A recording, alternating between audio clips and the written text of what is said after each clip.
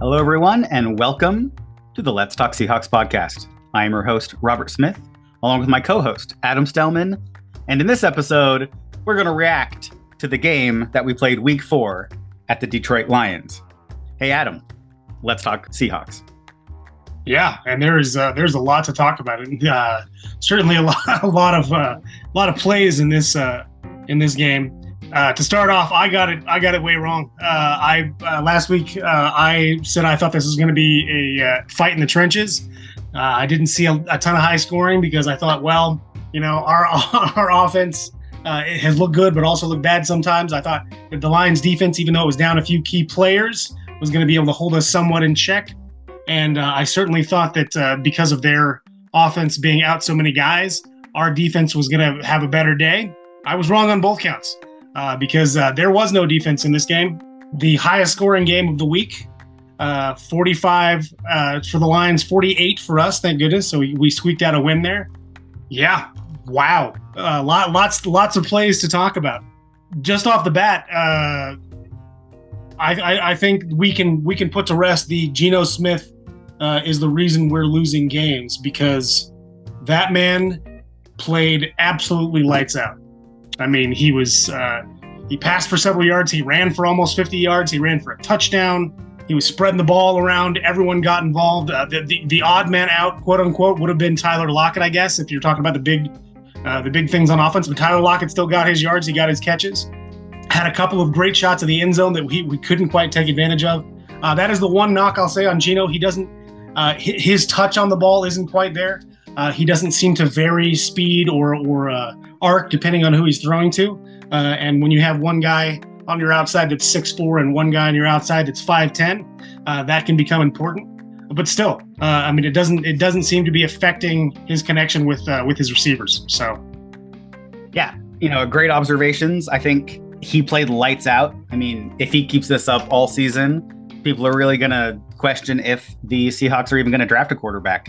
Let's put that to rest. They need to. They are. They're going to draft a quarterback. Yes, they need to draft a quarterback, but they do. Now that means maybe we're comfortable having a young guy sit for a year or two and learn. And I think sitting behind Geno Smith is a great place for a young quarterback to learn. So I see positives across the board. For those of you who may have missed the game, you should definitely find a way to go watch that game. It was great to watch. You will laugh, you will cry, you will moan, you will complain, you will cheer. It will be fantastic. This was a high-scoring venture. I think it's actually the highest-scoring game of the NFL year up to this point. It is indeed. Yeah, we'll see if that continues. That is a pretty high-scoring game. My initial reaction is that the offense started clicking. It was great. I love to see it, especially after week 2. And the fact that up to this game, the Seahawks offense had not scored a touchdown in the second half all year. So definitely looks bright, we'll say. Yeah, I think I saw something really funny. There are posters being taped up around Seattle right now saying, "Have you seen this man?" And they're pictures of Michael Dixon, because this is the first game in a while that the Seahawks didn't punt. We were in scoring position every single drive this game, whether that be a field goal or a touchdown. Michael Dixon got to take the day off. Good for him. He's a hard worker. He's been doing really good for us. So I hope he enjoyed his rest day, because he didn't take the field, not once. He still got to play a little bit. He got to hold some. Sorry, I did forget. He is the holder for Mr. Myers. So I guess he got to come out and hold the ball for Jason a couple times. I would have liked to see maybe get the man involved, like a trick play. We were close enough a couple of times. Instead of going for just a field goal, we could have tried to do a little trick play. But I guess we just leave that to the Lions, who pulled one on us on a punt. Yeah, that was the only knock I think I have on special teams today was no Michael Dixon, and we let them sneak a fake punt by us. But special teams looked really good today. Yeah, with the exception of one big old shanked field goal there by Myers. I believe may have had something to do with having that Carson Tinker there under as the long snapper. So But chemistry will develop. That's going to be a work in progress. But for the most part, yeah, special teams was solid. They no long punt or kickoff returns for the Lions, which was nice to see. Which means people were maintaining their gaps and actually wrapping up on tackles. The same cannot be said for the defense on either side in this game, but ours especially.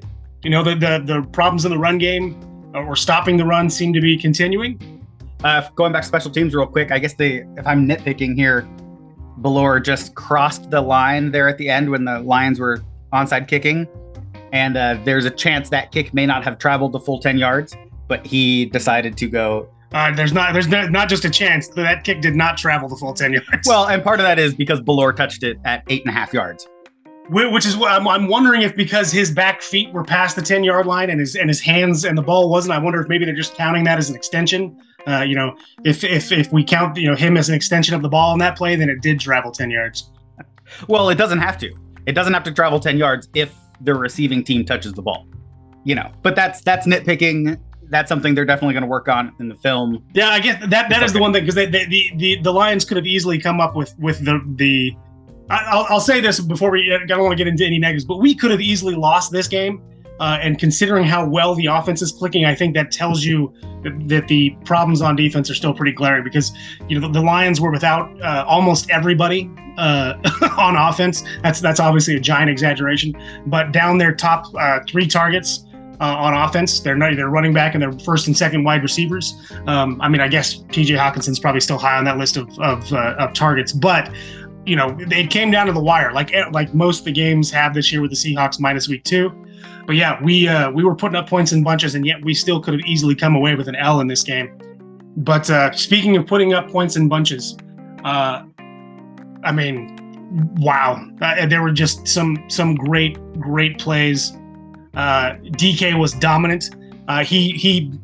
Okuda had, I think, maybe one blocked or one pass defended when he was covering DK. Every other time it was a catch, and usually a catch for some good yards. DK was just dominated. Lockett again was open on pretty much every play. I do really want to we need to talk more about, I think, the run game and the tight ends, because once again we opened up with utilizing those tight ends. I think that the plays that we were using right away were just motion along the offensive line, whether that was a tight end going into the backfield and then coming back out, or going into the backfield and staying, and then looking like he was going to be a lead blocker, but then we go the opposite way. Those plays are working great. So good on Waldron. I think this was a really well played game on offense, called game on offense, and he stuck with what was working, which is a first time thing. Yeah, which, I think they were definitely trying to take advantage in certain areas where they could. Like you were saying, the Lions were definitely short a bunch of people. Their injury report was really long. In fact, I think they started the water boy and that independent neurologist that lost a job this week. I think both those guys were starting for the Lions because they just couldn't find anybody else to fill those roles.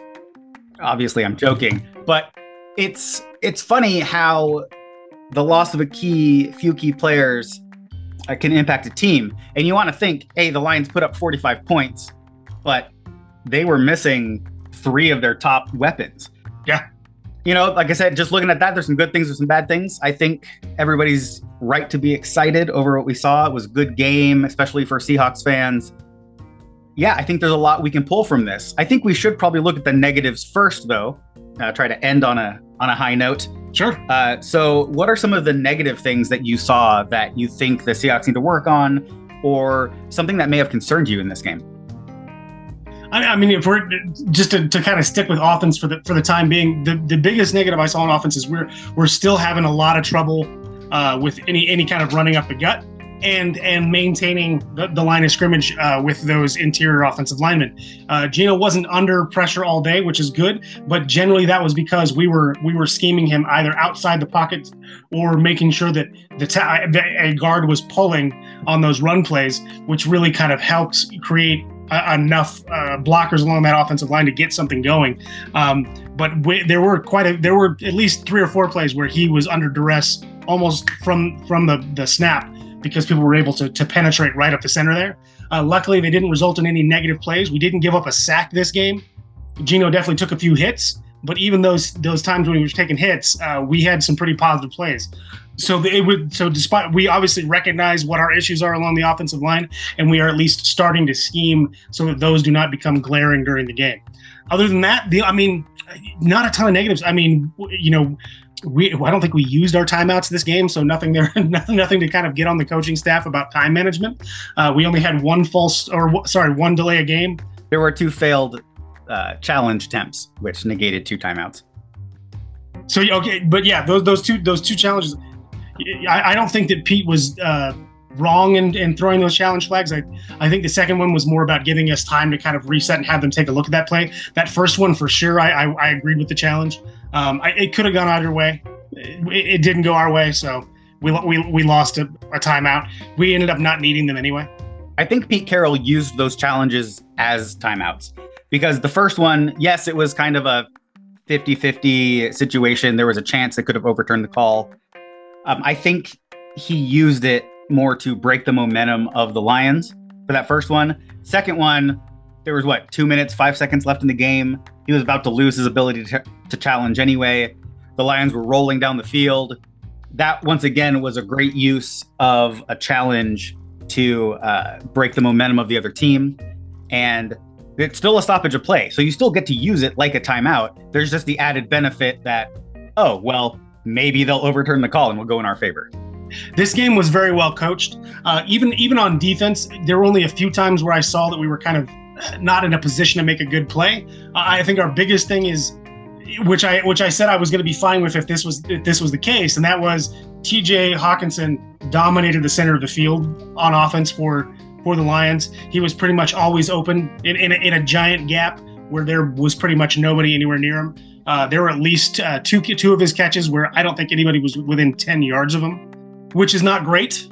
But the great thing, the only positive there is, even though TJ is he's a great receiver, he's a very good, well-rounded tight end. He's not gonna get 10 yards on those plays because he's not that fleet of foot.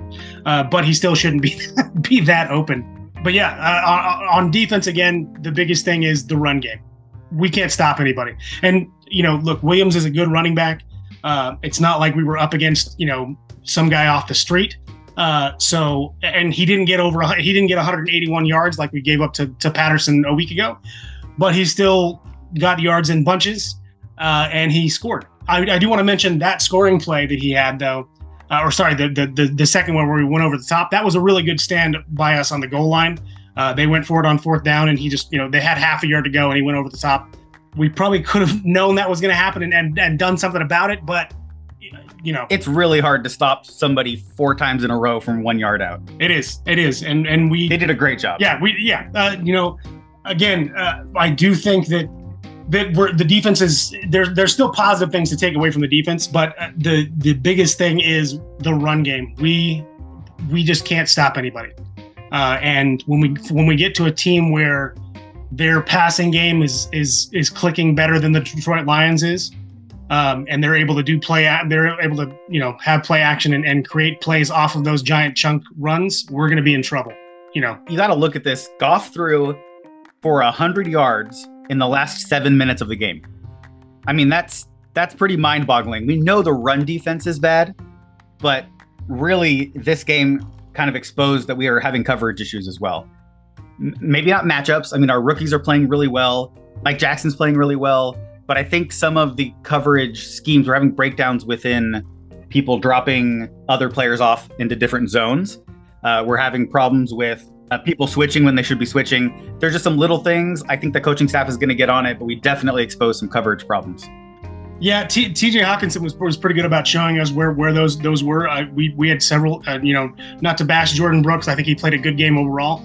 But in coverage, he really was not carrying guys into the next zone at all. He definitely pulled up pretty short on a couple of those zone coverages, allowing somebody to get open pretty deep behind him before he was into the next guy, what I would assume was the next guy's area.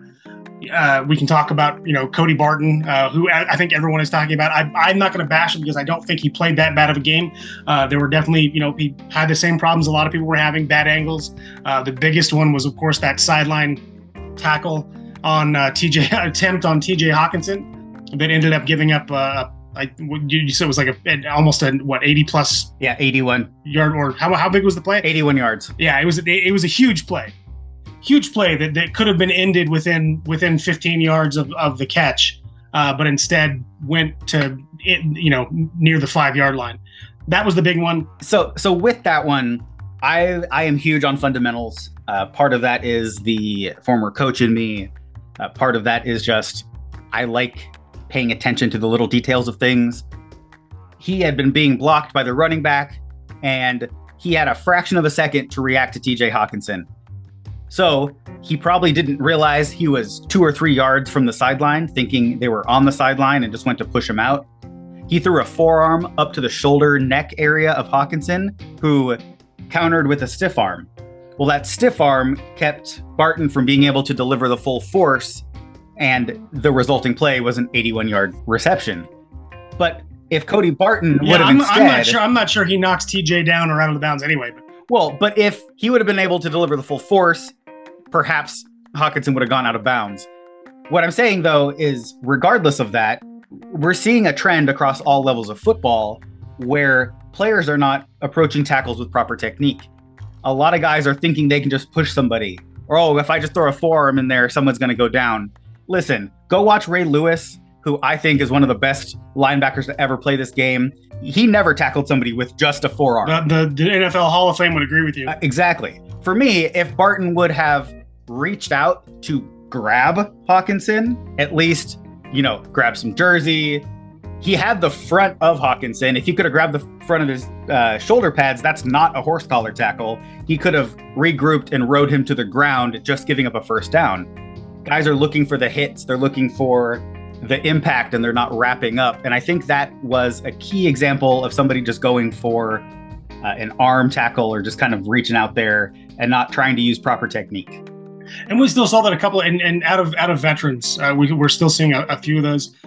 Josh Jones, who I think played a good game, definitely had a few of those where he, instead of trying to wrap a guy up, he was, I'm going to bear a shoulder down on you. And yeah, sometimes it can work. He's a big enough guy, and he's certainly got enough force that can work sometimes. But this game, it wasn't working. Like, people were just kind of rolling off of him and gaining an extra 3 or 4 yards before going down. And usually that was because somebody else was there to wrap them up, i.e. Kobe Bryant at the goal line. But yeah, I mean, it's the biggest concern I have coming out of this game is the same as the biggest concern I've had the entire year, and that is our defense is not fundamentally sound. And is that players? Is that scheme? Is that coaching? I don't know. I mean, it's hard to say it's coaching when it's Pete Carroll as our head coach, and his biggest, wrapping it, there's a reason why they have the Seahawks tackle technique was a big deal for a long time, because it's all about wrapping the guy up. And we definitely did not see a lot of that this game. We've seen a lot of that not happening all year. So that's still concerning. And I think that is still the biggest concern I have with the defense going forward, is we're just not sticking to fundamentals. We're just not playing smart football. There's an onus that definitely falls onto the coaching staff, because this is not a 1 week problem. That we have had issues tackling since week 1 of the preseason. I mean, you don't want to put NFL players back in peewee tackling drills, but listen, if you got to do what you got to do. The coaching staff has to get out there and has to put these guys in a place to succeed. And by doing that, they need to drive home the fundamentals and get back into tackling drills. Listen, dig the hawk tackling out. Maybe that wasn't a Pete Carroll thing. Maybe it was some of the other coaching staff, and Pete Carroll was like, that's amazing, let's do that. And now that we have different defensive coaches, they're going away from the secure tackling that we've done in the past.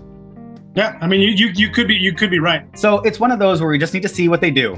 Yeah, but the only pushback I would have on that is we've seen that solid technique through several defensive coordinators. It's really just this last year, or this year, a little bit.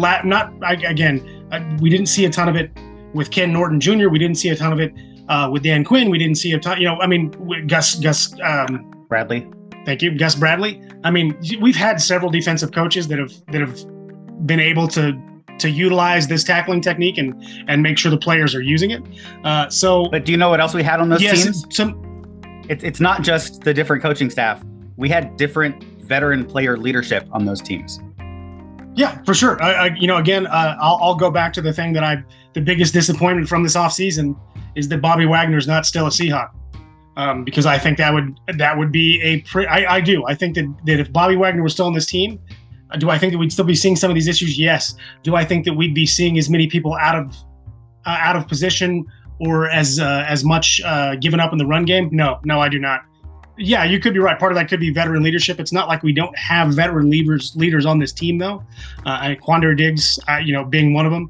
Al Woods. I mean, we have veterans that have kind of filled in that leadership gap, but it's still not fixed. And that I guess that's the biggest concern I have now. Biggest concern I have going forward is that those issues that we saw starting with the preseason this year have continued happening, and it's now week 4 of the season. So I don't know if and when these things are going to get fixed, but until they are fixed, our offense is going to have to be scoring 20 plus points every single week. One thing that I noticed is Walker, going back to the draft, one of the things that was kind of a negative on him was not so much a willing blocker, and his blocking skills were not quite up to that of a 3-down NFL running back. We saw that in this game. They gave a few series specifically to Walker, and he frankly just looked really bad blocking. So I hope they get in there. They can shore up some of that technique. Otherwise, he's going to have to come off the field, especially on 3rd down. And that really exposes Homer being on injured reserve. I know DJ Dallas is stepping in. He's doing a good job in that role, but Homer was a pretty darn good blocking back. And we're kind of starting to see him missed in that lineup. One thing that I do want to point out is why is Lockett on punt returns? Why is Tyler Lockett out there returning punts? Exactly what I was just going to talk about. Good. There is no reason for Tyler Lockett to be out there returning punts. Regardless of whether or not he should be out there, that fumble is on him. That was bad. He did not he was not securing the ball.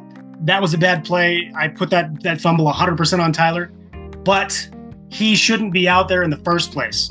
We have so many other players on this team that could easily return punts and have experience doing so. We have D. Eskridge, who he has not been incorporated heavily into this offense. He's been getting a few plays, and he's been, I guess I don't want to say he's been making an impact because he hasn't, but he's been out there on the offense, which is good. But he was a punt return specialist or a return specialist in college. He can be returning the ball. We have another veteran in Goodwin who has punt return. He was the primary punt returner his first 2 years when he was in San Francisco. He could be returning punts. Anybody except for DK Metcalf and Tyler Lockett and Rashad Penny could be out there returning punts, and I wouldn't care who it was. But no more Tyler Lockett on punt returns. Don't do it. Yeah, I will echo that. I will add to it, if they want to use Tyler Lockett on punt returns, they need to use him like they used Percy Harvin in the Super Bowl, which is, we have this guy, he's great at it. We're going to put him in there when we need a spark. When we need that big momentum shift. Oh, here comes Tyler Lockett. That, if they want to use him like that. Sure, I guess if we're behind in a game and we need something, that's fine. We were never behind in this game, so there was no reason for Tyler to be out there on punt returns, and he was out there for 3 of them. Oh, for sure. My last bit of, we'll say, constructive criticism for the team is they need to find somebody who can cover big guys. Listen, that was kind of Jamal Adams' sweet spot. He was out there to go cover those tight ends, to be that guy, and we don't have that guy anymore. Listen, Ryan Neal couldn't do it. Jordan Brooks couldn't do it. Cody Barton couldn't do it. Josh Jones couldn't do it. Listen, we got to find somebody who can cover an athletic tight end. I'll disagree with this and say that no, we don't need to we need to stop trying to find that guy in our defense again. He's not there. He's on injured reserve. He's not going to play again this year. We need to change that scheme. We've already said bracket coverage. I don't care if we're double covering a guy, whatever it is, but there's no reason for somebody like TJ Hawkinson, who we know is going to be a target monster and is too big to be putting on just a cornerback and too fast for just a linebacker. We already know this, so we need 2 guys on him. I mean, just do it. Is that going to maybe put our corners out on a little bit of an island? Yeah, it is, and they're gonna have to do it. But I have no problem with that because I think our corners have been playing really, really well. Yes, they're still a little bit inexperienced. They're gonna give up some plays, but there's no long plays happening on Tariq Woolen's side of the field. He may give up the catch because he's not in position, but he'll get to that guy and make the tackle. There's no one's going to outrun him to the end zone. As far as Mike Jackson goes, yeah, he's giving up catches, but no one. If he wraps you up, he wraps you up. He is a solid tackler for sure, and he's also good at run support. Kobe Bryant, same thing. He's definitely let some guys get catches on him, but he's stayed with his man. Maybe giving a few too many yards in bump sometimes, but they're there. So if we're going to put anybody out on an island, let it be those cornerbacks on the edge. As far as over the middle big guys, we need bracket coverage or just double cover them with a safety and a linebacker. Because one guy's not going to do it. There's no one guy on this team that's going to do that. All right. Well, that's enough of the negative. Let's not dwell on the negative. How about the positive things? Adam, what were some of your positive takeaways from this game? Well, keeping with the cornerbacks that we were talking about finishing up the last segment, Kobe Bryant and Tariq Woolen both had huge plays in this game. Both were turnovers. Woolen's in particular was great. It was his first pick six of the season, and it was a thing of beauty. He read the route, undercut the route. I believe it was T.J. Hawkinson running a dig route in the middle of the field, and he ran it with him and then accelerated through, got the interception, and it was just a quick 40 yards to the end zone. And when I say quick 40 yards to the end zone, I mean quick. He was lightning fast. No one had a chance to catch that kid once he turned on the wheels. That was probably the most impressive defensive play of the game. I think a close second was Kobe Bryant's peanut punch. He was on coverage. He was with the guy. Definitely. Maybe gave up again a little bit too much of a push or a pad there on coverage. But he stayed with his guy. As soon as the guy caught the ball, he was there to make the tackle, and he wrapped him up with one arm and reached in with his other and just punched that ball out. And that was a veteran style play. He was very aware of what he was doing. He wouldn't, even if he hadn't punched the ball out, he still would have nailed the tackle. So that was great. That was a technically beautiful tackle and punch out. I mean, those are my two biggest. So go ahead. Pete Carroll in the post-game press conference actually was asked about that Kobe Bryant forced fumble. And he said they've seen a lot of that in practice. It's sort of this natural ability that certain people have. And I mean, there are training aids out there for coaches at all levels to work on getting that ball, punching that ball out. But to actually be able to have the awareness to do it is kind of a rare skill. And we saw that with Peanut Tillman and how he was able to do that so successfully through his career. And Pete Carroll said that Kobe Bryant's been doing this in practice. So this isn't new to the Seahawks. It's just new to us watching it from the outside. So I really hope he's able to hone that skill. And I'd love to see more of that coming out in the future.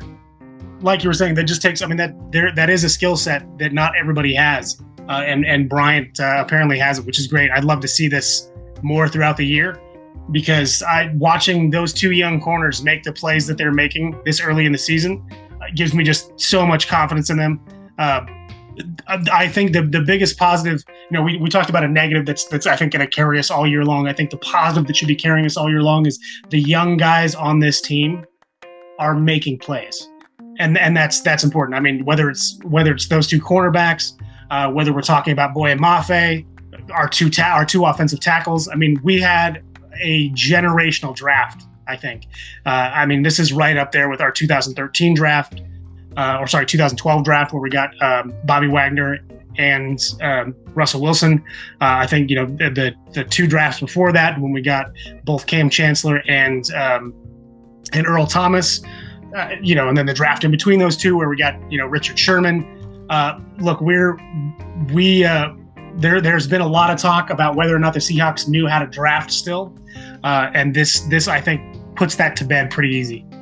Clearly, John Schneider still knows what he's doing in that GM office. Oh yeah, that was a great draft, and we got to see it a lot. Like you said, it's not just the corners, it's not just the rookie tackles, it's everybody.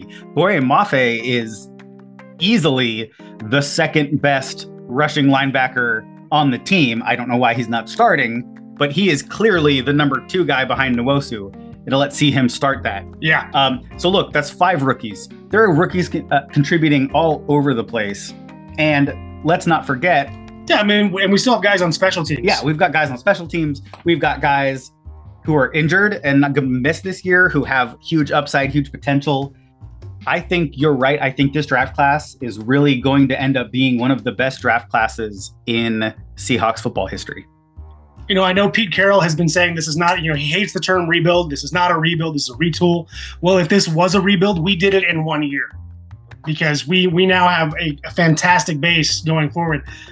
Look, again, we've got struggles on defense that I think are going to haunt us maybe all this year until we really solidify what we're doing in this scheme. But we certainly have the guys to make to build a great team going forward, a championship team going forward. The offense, if our defense somehow rights the ship this year and we can hold somebody under 100 yards on the ground, there's no reason why this team can't win the majority of its games. I'm not calling for postseason or championship run or anything like that, but certainly this offense can carry us through several of our games. The defense is going to be the issue. And that doesn't mean the offense isn't going to have its struggles. Again, week 2, we saw that they can definitely struggle if they're not on the same page. But this was the first, I think, complete game we've seen from a play calling standpoint where we played our game. We said, okay, this is what is working. We know where we can take advantage in this game. And sometimes we changed it up a little bit. We were doing a lot more runs to the outside. Now, part of that was because the Detroit Lions decided that they just weren't going to have a second level on several plays. Everyone was just going to be up on that line. And we have the guys with the speed on the outside that once they get there, they're gone, i.e. Rashad Penny. We talked earlier about whether or not they're going to draft a quarterback. I think they are going to draft a quarterback in this next draft. I think they will draft a quarterback high in this next draft. Is it going to be first round? It doesn't have to be. I don't think it needs to be a first round pick. I think if we think we can get a guy that we can develop and we think he's going to be the best person for our scheme in the second or third round, then I have no problem with them doing that. Because I think Geno has shown that he can carry this offense if he needs to. And I have no fear going forward. This future is still bright in Seattle. Oh, for sure. It's especially bright if we keep calling plays the way we were this past game. I really need to look. I haven't seen a breakdown yet. I have not charted the game out, so I haven't seen exactly what the run-pass ratio was. But we were using tight ends throughout the entire game, which is something I really wanted to see. We said that as one of our keys to success for this game. They used tight ends early. They used tight ends often. There were tight ends in on most of the major runs, which keeps the attention of those linebackers. Plus, when those guys are blocking, it helps out the offensive line. So I love the use of the tight ends. I think Geno Smith was balling. Listen, he made what I like to call big boy throws. Most quarterbacks out there can make those throws towards the sideline, can make those throws where they've got that safety blanket out there where nobody can come from the other side of where the ball's at. Geno Smith is making pinpoint accurate throws down the middle of the field. He's putting balls where other quarterbacks that we may have been used to watching in the past few years would not have thrown. That first touchdown pass to Disley was a thing of beauty. Just over the defender, squeezing right down on the seam right there in the middle. Oh, it was fantastic. And it was a breath of fresh air. That was perfect placement because, again, you've got the defender on the inside of Disley that whole time. And Geno knew, okay, if I'm just aiming for his outside shoulder, Disley, all he has to do is turn and catch that ball, and there's no way for the defender to reach it. And it was placed perfectly. I mean, literally, Disley turned his head, and the ball was right there. And that was most of Geno's passes. These were passes. He was passing on time, and what that means is the receiver knows, okay, I'm going to go however many yards down the field, make my break, and look for the ball, and the ball was there every single time. Geno. Look, Geno is right now. I think he's still the only quarterback with a 100+ rating so far all season. He's pretty. If not, he's one of very few. He was the only one going into this week. He's also he's almost 80% passing percentage. He has like 77 plus passing percentage right now. The man's playing great. I mean, he's just playing great. No notes for Geno, none. I will say this: watching Geno take off and run and outrunning linebackers is amazing. I mean, there was, I think the big thing that they kept saying, he's not really known for his athleticism. And I'm like, well, he was when he was coming out of college. He wasn't known as a dual threat quarterback, but he was an athlete coming out of college, and he's showing that he still has that athleticism. Yeah, there are two plays that come to mind for me from a play calling standpoint, and that there's one. It was a play action play. The running back slid out towards the left, and there was a screen look to the left. But off that play action, Geno had the option to boot to the right. And when he booted to the right, he had wide receivers running routes off to the right. So it was a dual purpose play. And Geno opted to take the boot and hit a receiver. The screen also looked open. So plays like that are really good for what our weaknesses are on offense, because it gets motion for the plays, and we don't have to worry about the interior offensive line clogging things up for us. Another play that had the same feel to it late in the game, it was on Rashad Penny's last touchdown. This play was a thing of beauty. If you watch, both Cross and Lewis pull on that play. They cross right in front of Penny. They lead the way. They blow up that right side, and Penny is able to just turn the Jets on and go score that touchdown. Watching these pulling linemen out there and watching these counters and off-tackle runs that we have is really showing me that this offense is starting to work on the issues that it's having. They're identifying these weaknesses, and they're scheming and play calling in order to not have these weaknesses expose us. And so it's something I like to see. I want to see it in the future. This has been something I've been critical of Waldron of so far this year. And I really like that I'm starting to see these type of play calls happening for the offense. Yeah, I like that he's not.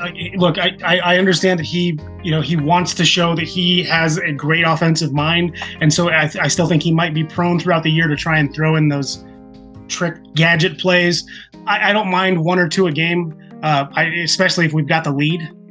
I love that he's identifying, okay, what's working, what's not working, going away from what's not working and sticking with what is working.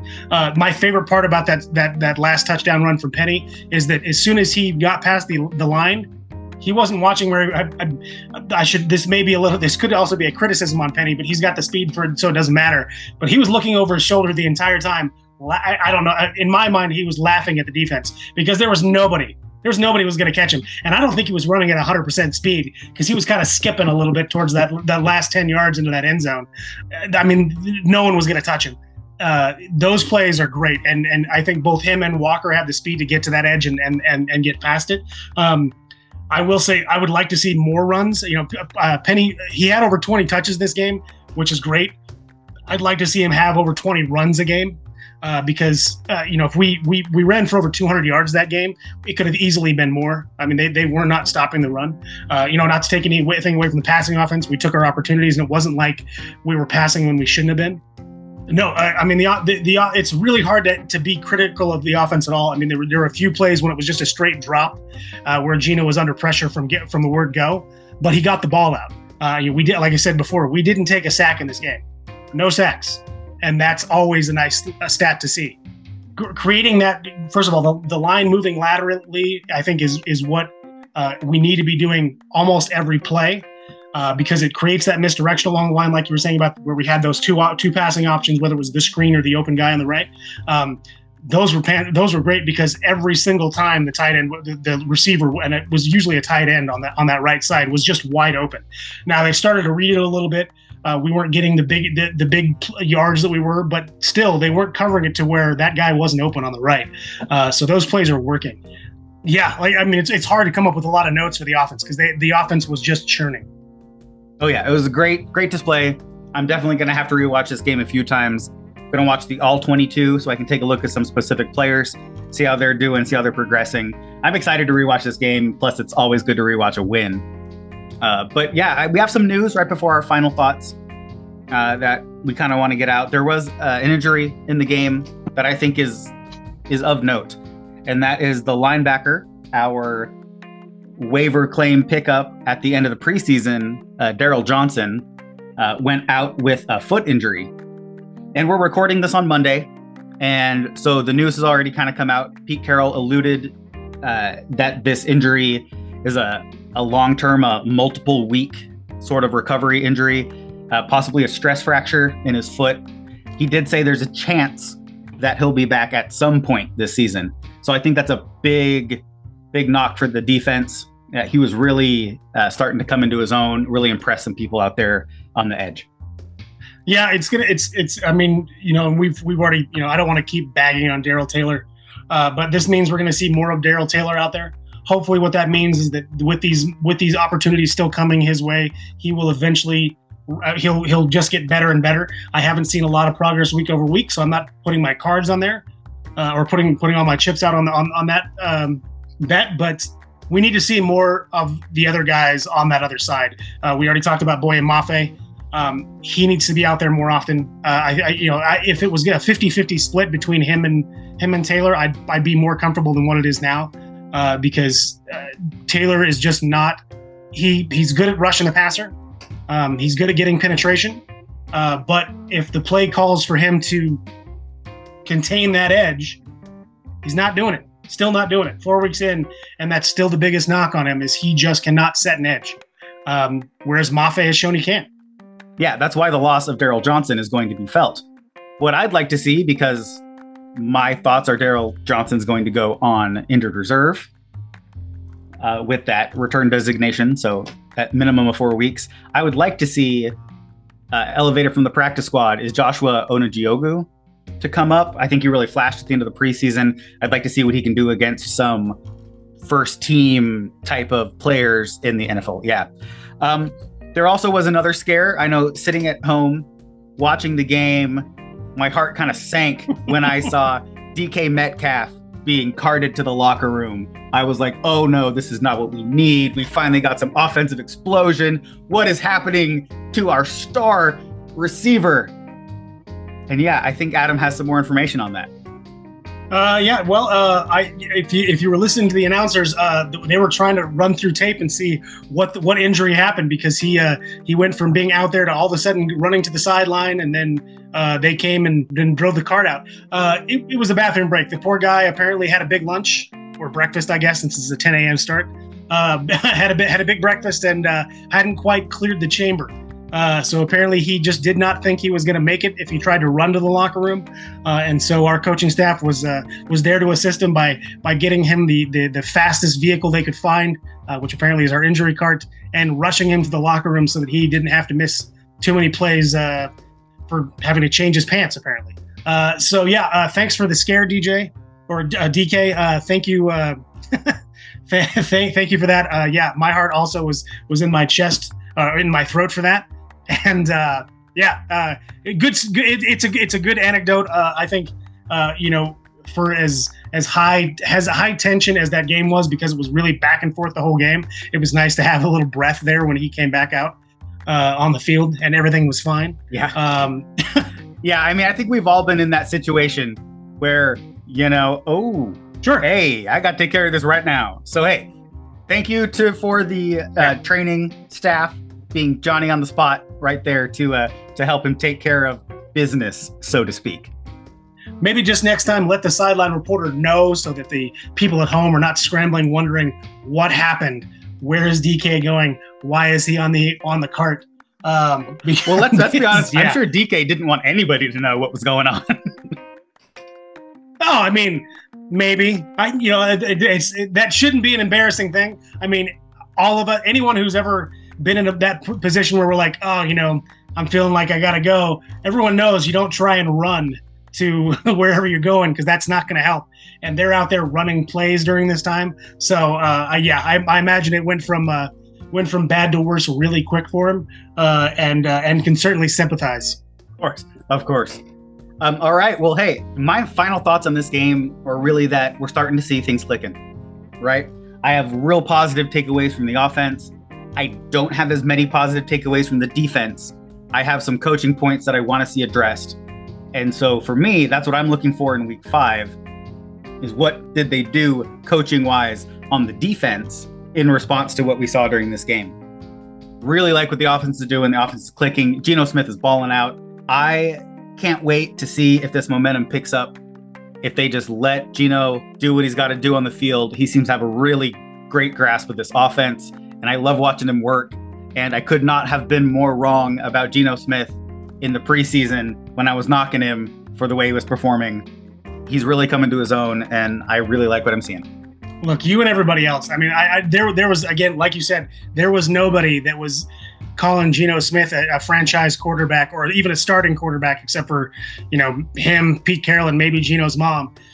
For those out there, and there are still those out there, on social media today, someone said, if we had a real quarterback, this game wouldn't have been close.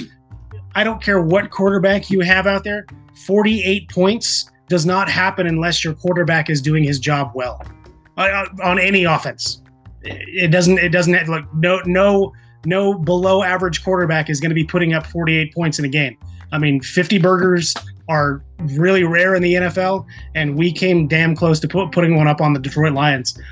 Geno Smith is a legit starting NFL quarterback. Right now, he is a top 5 quarterback in the NFL, and that's just going off the numbers. I mean, you can talk about his history or whatever, but the way he is playing right now, he is a top 5 quarterback in the NFL. Yeah, and with that, that's our reaction to week 4. Thanks for listening. We can't wait to have you come around next week. As always, go Hawks. Go Hawks.